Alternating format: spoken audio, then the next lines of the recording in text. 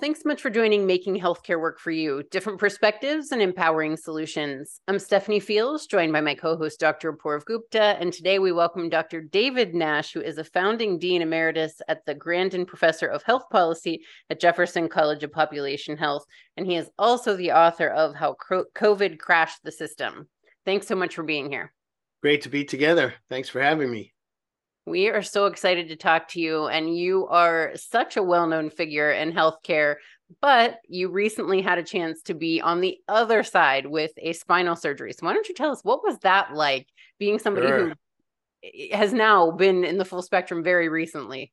Yes. Well, first of all, great to be together, and thanks again. And yeah, wonderful. So I've been at Jefferson for 33 years on the faculty. So I'm a walking, talking dinosaur, Stephanie, and that's what my millennial children think of me anyway.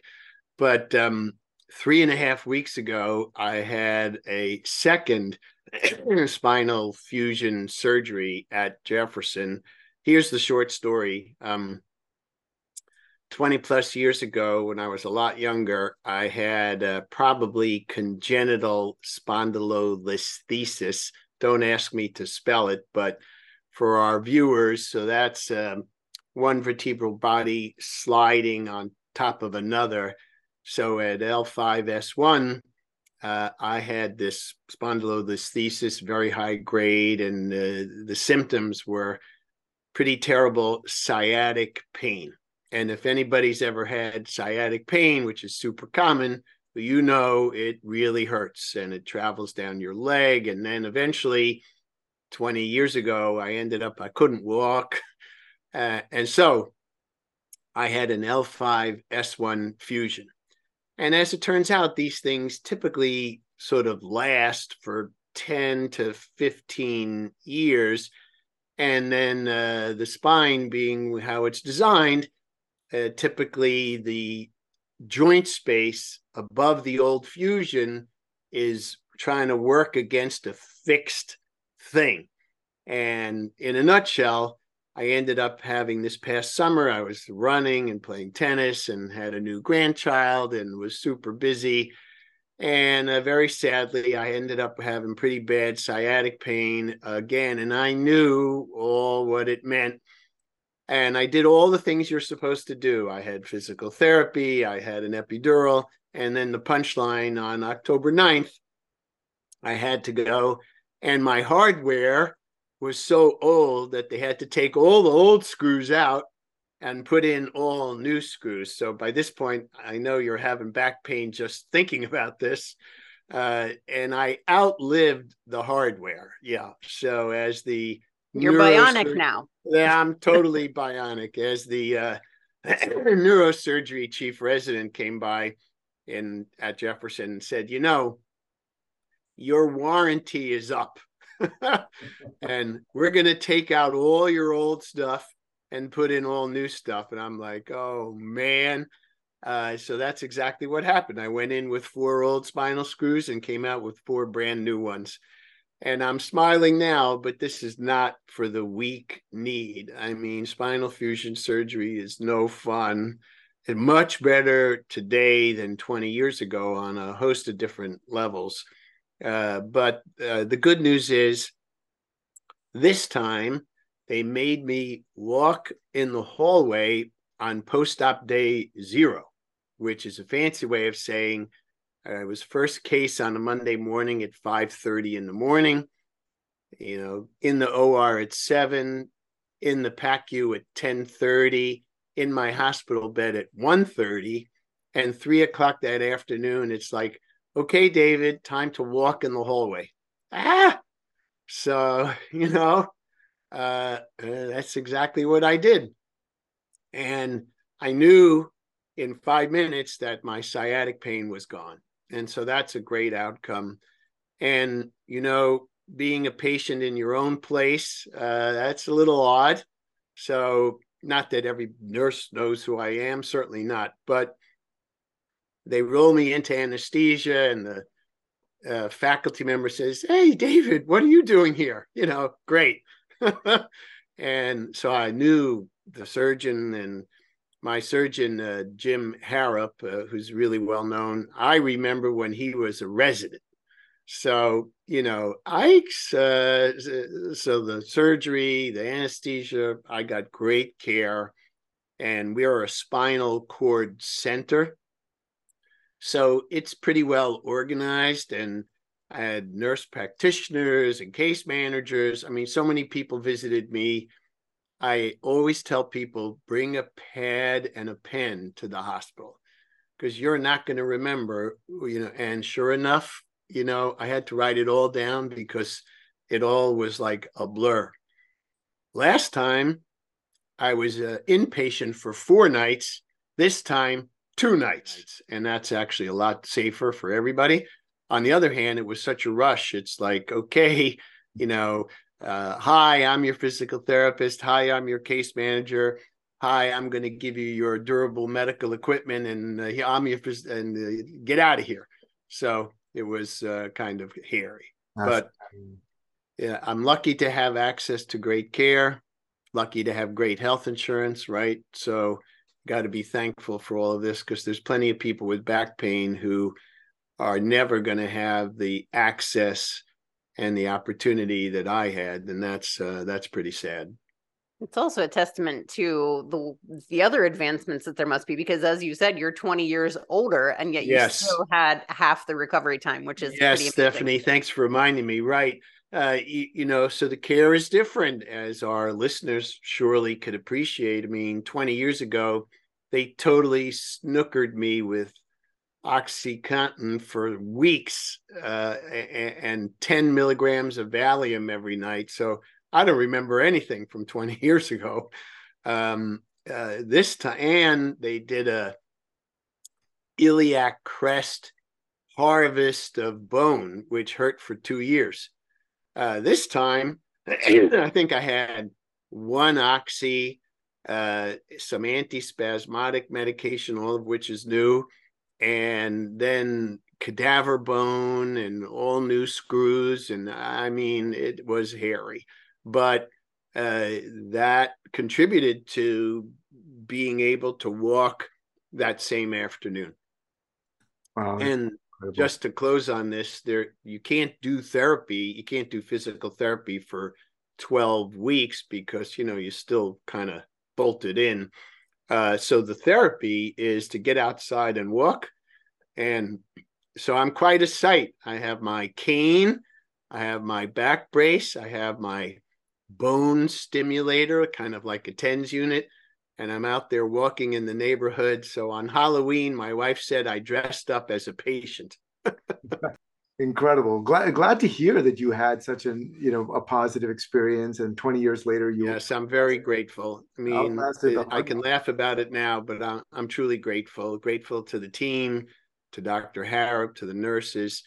I will say, Perv, as a doctor who's been on staff for 3 decades, I had 2 great experiences, and to be visited by people who care a lot about me was great. And special shout out to my longtime colleague Gino Murley. He's been there forever, and having him visit, I mean, that's the highlight. That's what you remember. Well, that's what I was going to say, David. I mean, it's an incredible story on a personal level, but then if you think about it in terms of your professional career and what you the world, population health, and as you're known, I don't know if we introduced you this way or not, but the world knows you as the father of population health, really, for what you've done. Incredible. So do you feel like your experience this time was sort of population health in action? It's a great question. I think the answer is certainly partially yes. I mean, these guys and gals have done a lot of outcomes research. Dr. Harrop has his own 1,000+ registry of patients. And so he has some pretty good evidence about what to do and what not to do. 20 years ago, it was before the spinal outcomes research trial, the SPORT trial, didn't come out till 2005 or 2006. And Todd Albert, who was my surgeon back then, I mean, he was a part of the SPORT trial, which was the lead article in the New England Journal, but that came out after my surgery. So, they started really taking this seriously, let's call it almost 20 years ago now, to look at, well, what are we really doing here? How long do you need to be in a brace? What's the outcome of physical therapy? What kind of pain meds? What sort of bone cement? So I give these folks a lot of credit for looking in the mirror and saying, now we have some evidence of what we're supposed to do. That's great. Imagine if we could apply that to everything, right? Mm-hmm. So you got to give credit to mostly the neurosurgeons and orthopedists who do this kind of work. And we also have seen, on the other hand, huge increase in the number of spinal fusion surgeries every year. Mm-hmm. So we got to be a little thoughtful on patient selection criteria, right? And also we got a lot of 80, 85-year-olds getting spinal fusion. I mean, it's tough enough at 68. I wouldn't want to do this in another 20 years. No way. I mean, hopefully not, because, you're not making bone, you're fragile, the recovery's a bear, you're going to lose all your core strength.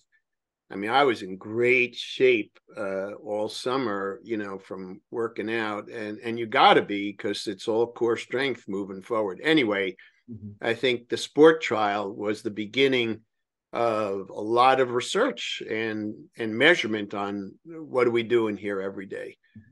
And as all of our clinical listeners know, so much is religion here, and meaning this is what we always do. And it seems to work, so we're just going to keep doing it instead of let's figure it out. And I'm grateful, and I'm a beneficiary of let's figure it out. And I'm happy to be a part of any registry moving forward, for sure. Excellent. Really great to see science in action, evidence. Yeah, you bet. And I got to get out and walk this afternoon with try to be a good patient. That's the other thing of being on the other side of this is, not easy. Yes. And remembering to take your medication and do what you're told, and no bending. It's a lot to remember. Mm-hmm. But I think summary, mark it down and ask questions. And this time I had, of course, the ID band, and everything's computerized, and the discharge summary was generated, and it's a totally different world than 20 years ago. And I'm happy to say pretty much everybody washed his hands. Were you observing and oh, you bet. Last time my wife, who's an internist, slept in a cot next to me to make sure. This time I said, honey, I think they got the hand washing down this time. Yeah. Excellent. Wow. So that's much progress. In a nutshell, I mean, what a great case study. We should write. Yeah, we can't discount that hand washing. I mean, that's still pretty basic. And 20 years ago, it was a, sort of a crapshoot who washed his hands. This time I was paying close attention. Right. Yeah, absolutely. I have so many more questions related to this, because obviously, we want to talk pop health, but I don't want to go there just yet. Let's talk about your book, because I know that's also very timely and time sensitive. How COVID crashed the system. So tell us more about, even kind of like how you came up with the title for the book, what you observed, and how do you think we're doing? Well, first of all, thanks for asking. Let me show everybody the cool cover. So special thanks to our publisher, Roman and Littlefield in Maryland, who came up with the radar screen, and a little hard to see airplanes and viruses. So I got to give credit to Charles Wolfworth, my co-author. So here's the short story. Look, like everybody else, Friday, March 13th, 2020, it was a dark day. I came home from work just like everybody else in the world, and I thought, what the hell is this all about? And I was still pretty much involved in population health, and I had never heard of any of this, and I figured, this will be done in 2 weeks and we'll be back to work. And then all of a sudden it was, March, April, May, summer, late summer 2020. And Charles Wolforth, who lives in Princeton, I had known pre-COVID's award-winning science writer. And honestly, he called me and he said, look, we got to write a book about what's going on. And I'm like, oh, man, I'm so worried. My wife, we have 3 children. And as some folks know, one of our 3's a physician. And she was on the front lines at a great hospital, but didn't have sufficient PPE. And I mean, I was terrified. I mean, honestly, it was terror. And so when Charles called me, I thought, I'm not sure I could even do this. And he was really wonderful. He said, look, you're an important voice. I'll write it. You'll tell me and I'll put it into prose. And essentially, that's what we did. So for over a year together, we did a 90-minute Zoom call every week. And I had a great medical student, research assistant, Zach Goldberg. And the short story is we came up with this idea. And some of this, I got to give credit to people like John Nance and others. I said, listen, the healthcare system is an airplane that crashed and burned. And we're the NTSB, the guys with the black baseball hats. I'm wearing black, but they got like a black hat, says NTSB, National Transportation Safety Board. And we're crawling over the wreckage. There's dead bodies everywhere. It's still smoldering. And we're looking for the black box, right? And the punchline of the book is, we already know what's in that black box. For example, poverty, structural racism, underfunding of public health, no guidelines, a system all focused on doing procedures instead of keeping people healthy, a system with no chronic care infrastructure, not enough primary care doctors. I mean, it's a long list. So we know what crashed this plane. And now we got to figure out how to get this plane and planes like it back in the air. And that's the thesis of the book.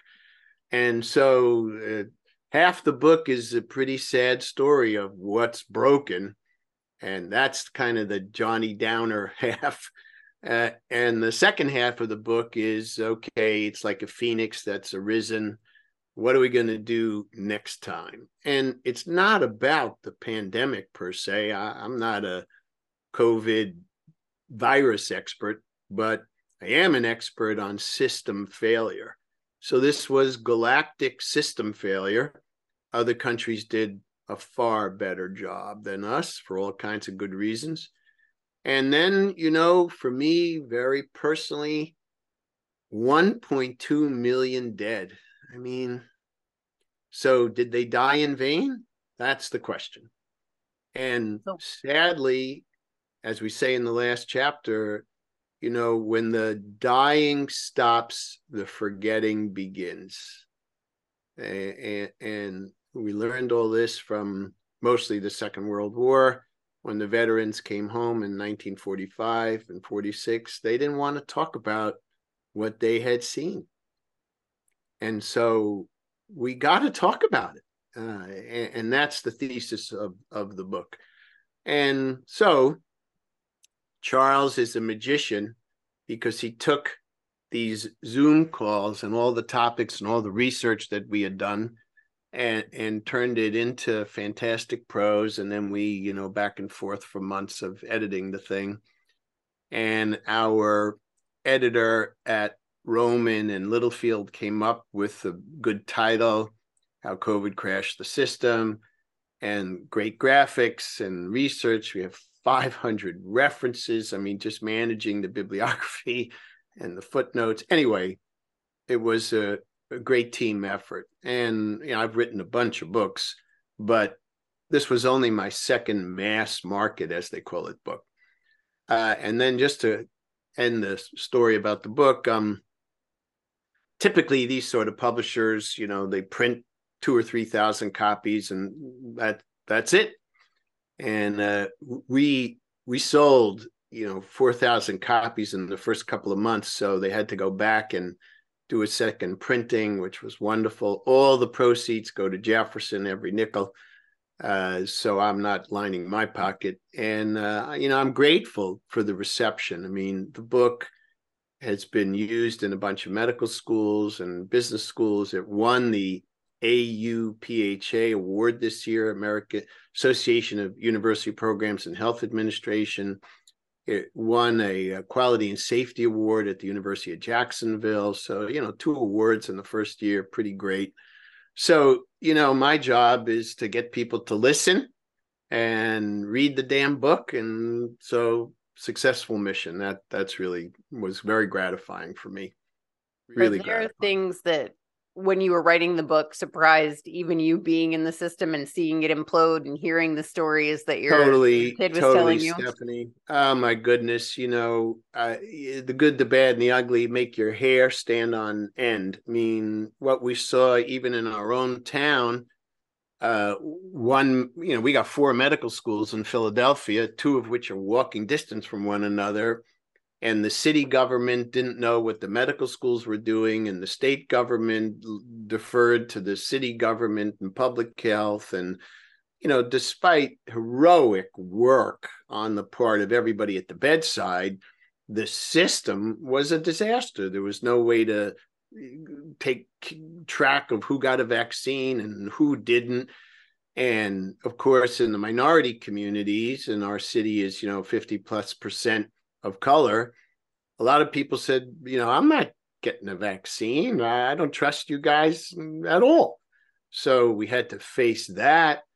And then all the misinformation that we were battling during this same time period when we were writing How COVID Crashed the System. I got appointed as the first ever, ready for this, the chief health advisor to the convention center in Philadelphia. Now, that doesn't sound like any big deal, but Boston and Philly are the 2 top scientific convention centers in America.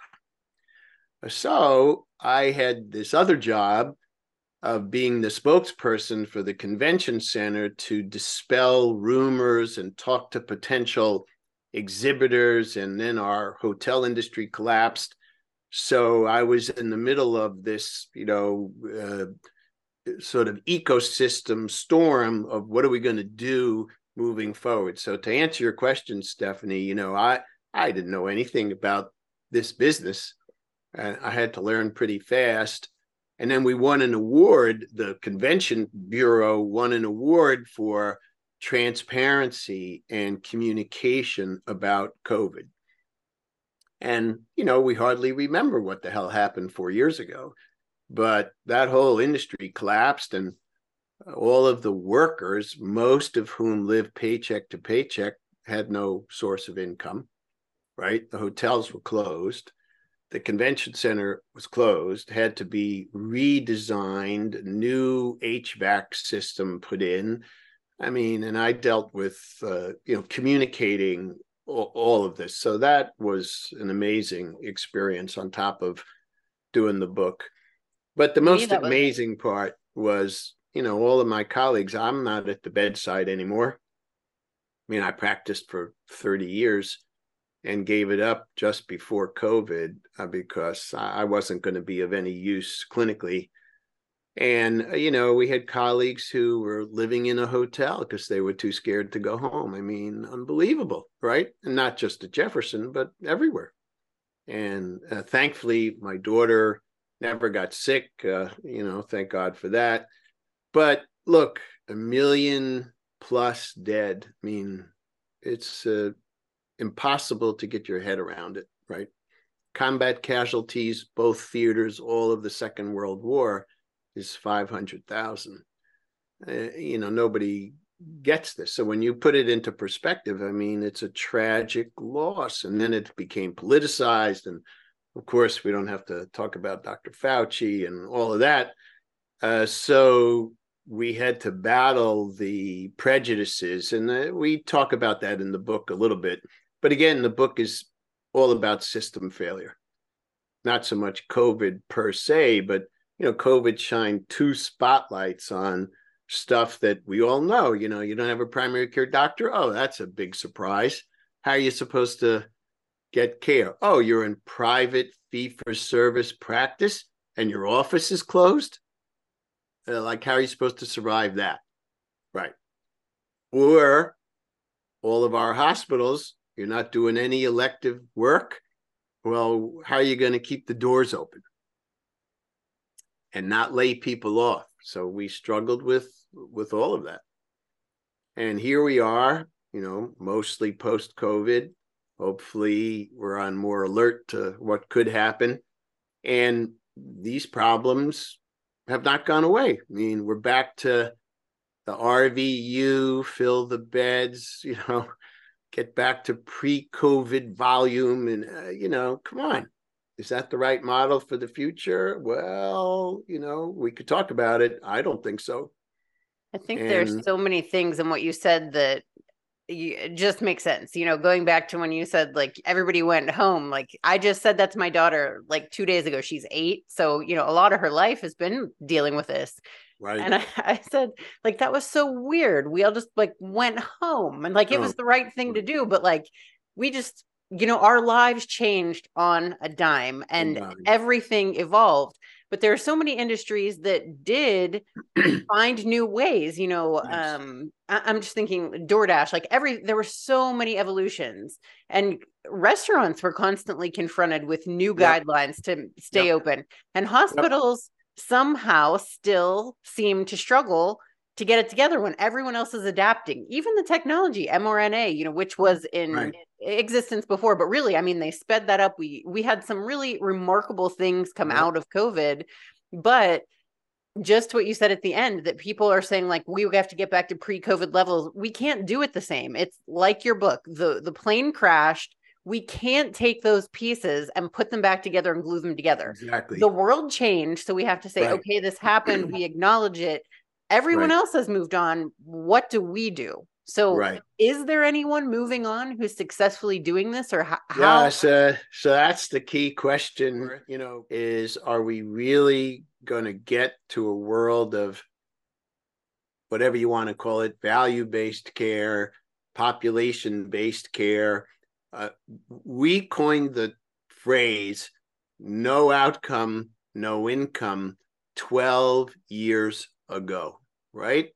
We wrote the first textbook of population health more than a decade ago. We opened the first school of population health in 2009, 14 years ago. So, for me, selfishly, we were talking about this way before it was popular. And, back to 2020, like everyone else, I was sitting in my office at home, and honestly, people were Googling population health. What the hell is that?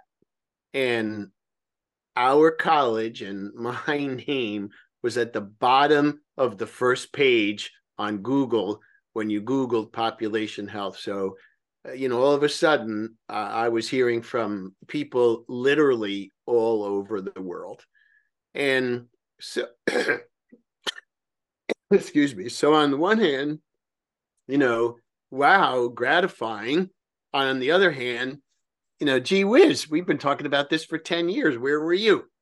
So, I had a lot of ambivalence. I mean, frankly, I was like, okay, well, that's one way to finally, end your career and people getting interested, that a pandemic finally drove people to our front door. I mean, kind of sad, but all right, whatever it takes. And now our textbook is in 80 plus schools all around the country. There's at least 15 colleges of population health and 40 medical school departments of population health. I mean, none of this existed even 6 years ago. So COVID just was, in a weird way, like a rocket booster onto population health. But to answer your great question, Stephanie, where are we going with this crazy marketplace? Well, if we keep spending what we're spending, there'll be no end in sight. We could do more procedures, spinal fusion surgery. Thank goodness it exists. On the one hand, great. If I put my pop health hat on and you just look at our great city of Philadelphia, if you look at a map of Pennsylvania and you say, okay, let's rank all 67 counties from most healthy to least healthy. I mean, our viewers might be surprised to learn that Philadelphia County, home of Jefferson and 3 other big places, ranks dead last, number 67 out of 67. So, here we go again. I'm super ambivalent. I'm the beneficiary of great technology, which you could only get at a quaternary place.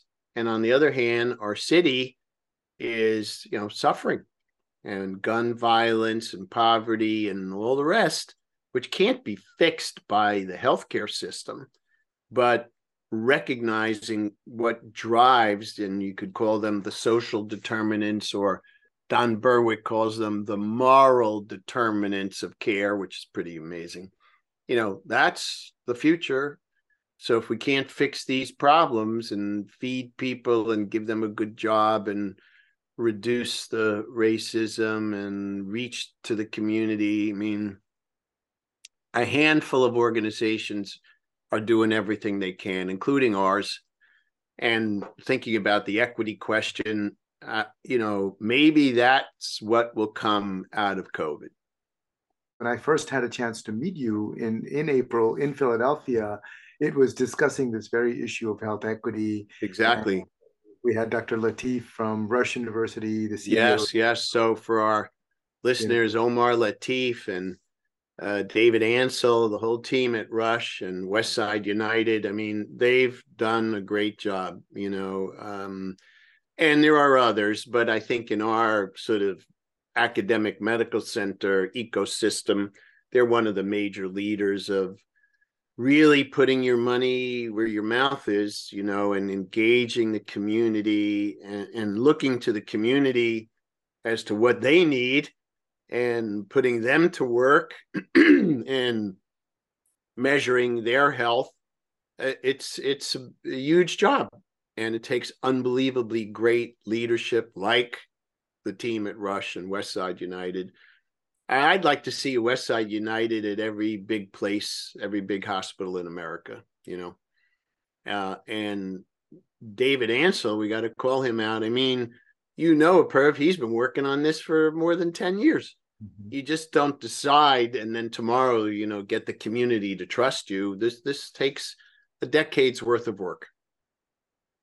And I'm proud that big places like ours and many others got it, and we got senior people engaged in health equity. We were not even talking about this even when we opened our college, 14 years ago. There was no such thing. So, okay, maybe that's a positive outcome from the pandemic. And we recognize that you can't have value without equity. I think that's a key message too, right? And if everybody's, you can't have value without equity. That's huge. And okay, now we need measures to prove it and experts to look at it and what's working and what's not. And surely telehealth is a big part of this. We got to make sure we're doing it right on telehealth.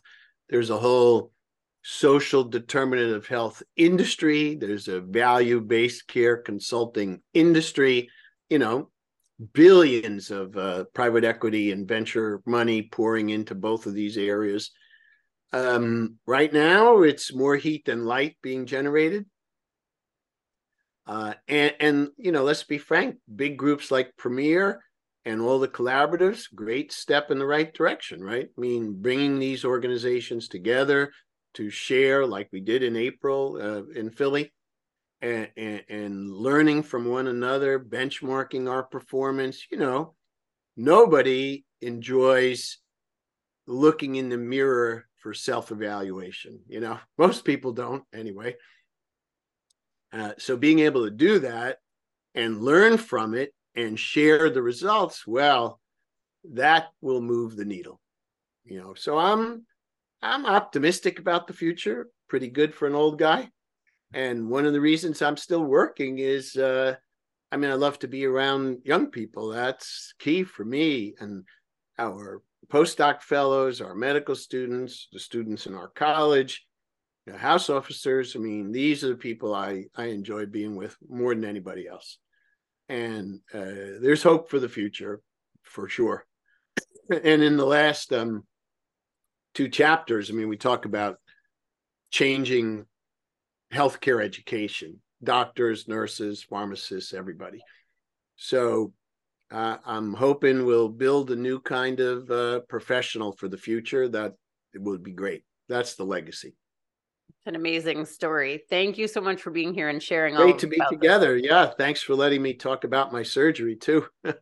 Appreciate it. Thank you for making it so personal. It's really a thrill to have you. You're welcome. You're welcome. And thank you all for watching. We'll talk to you soon. Bye-bye.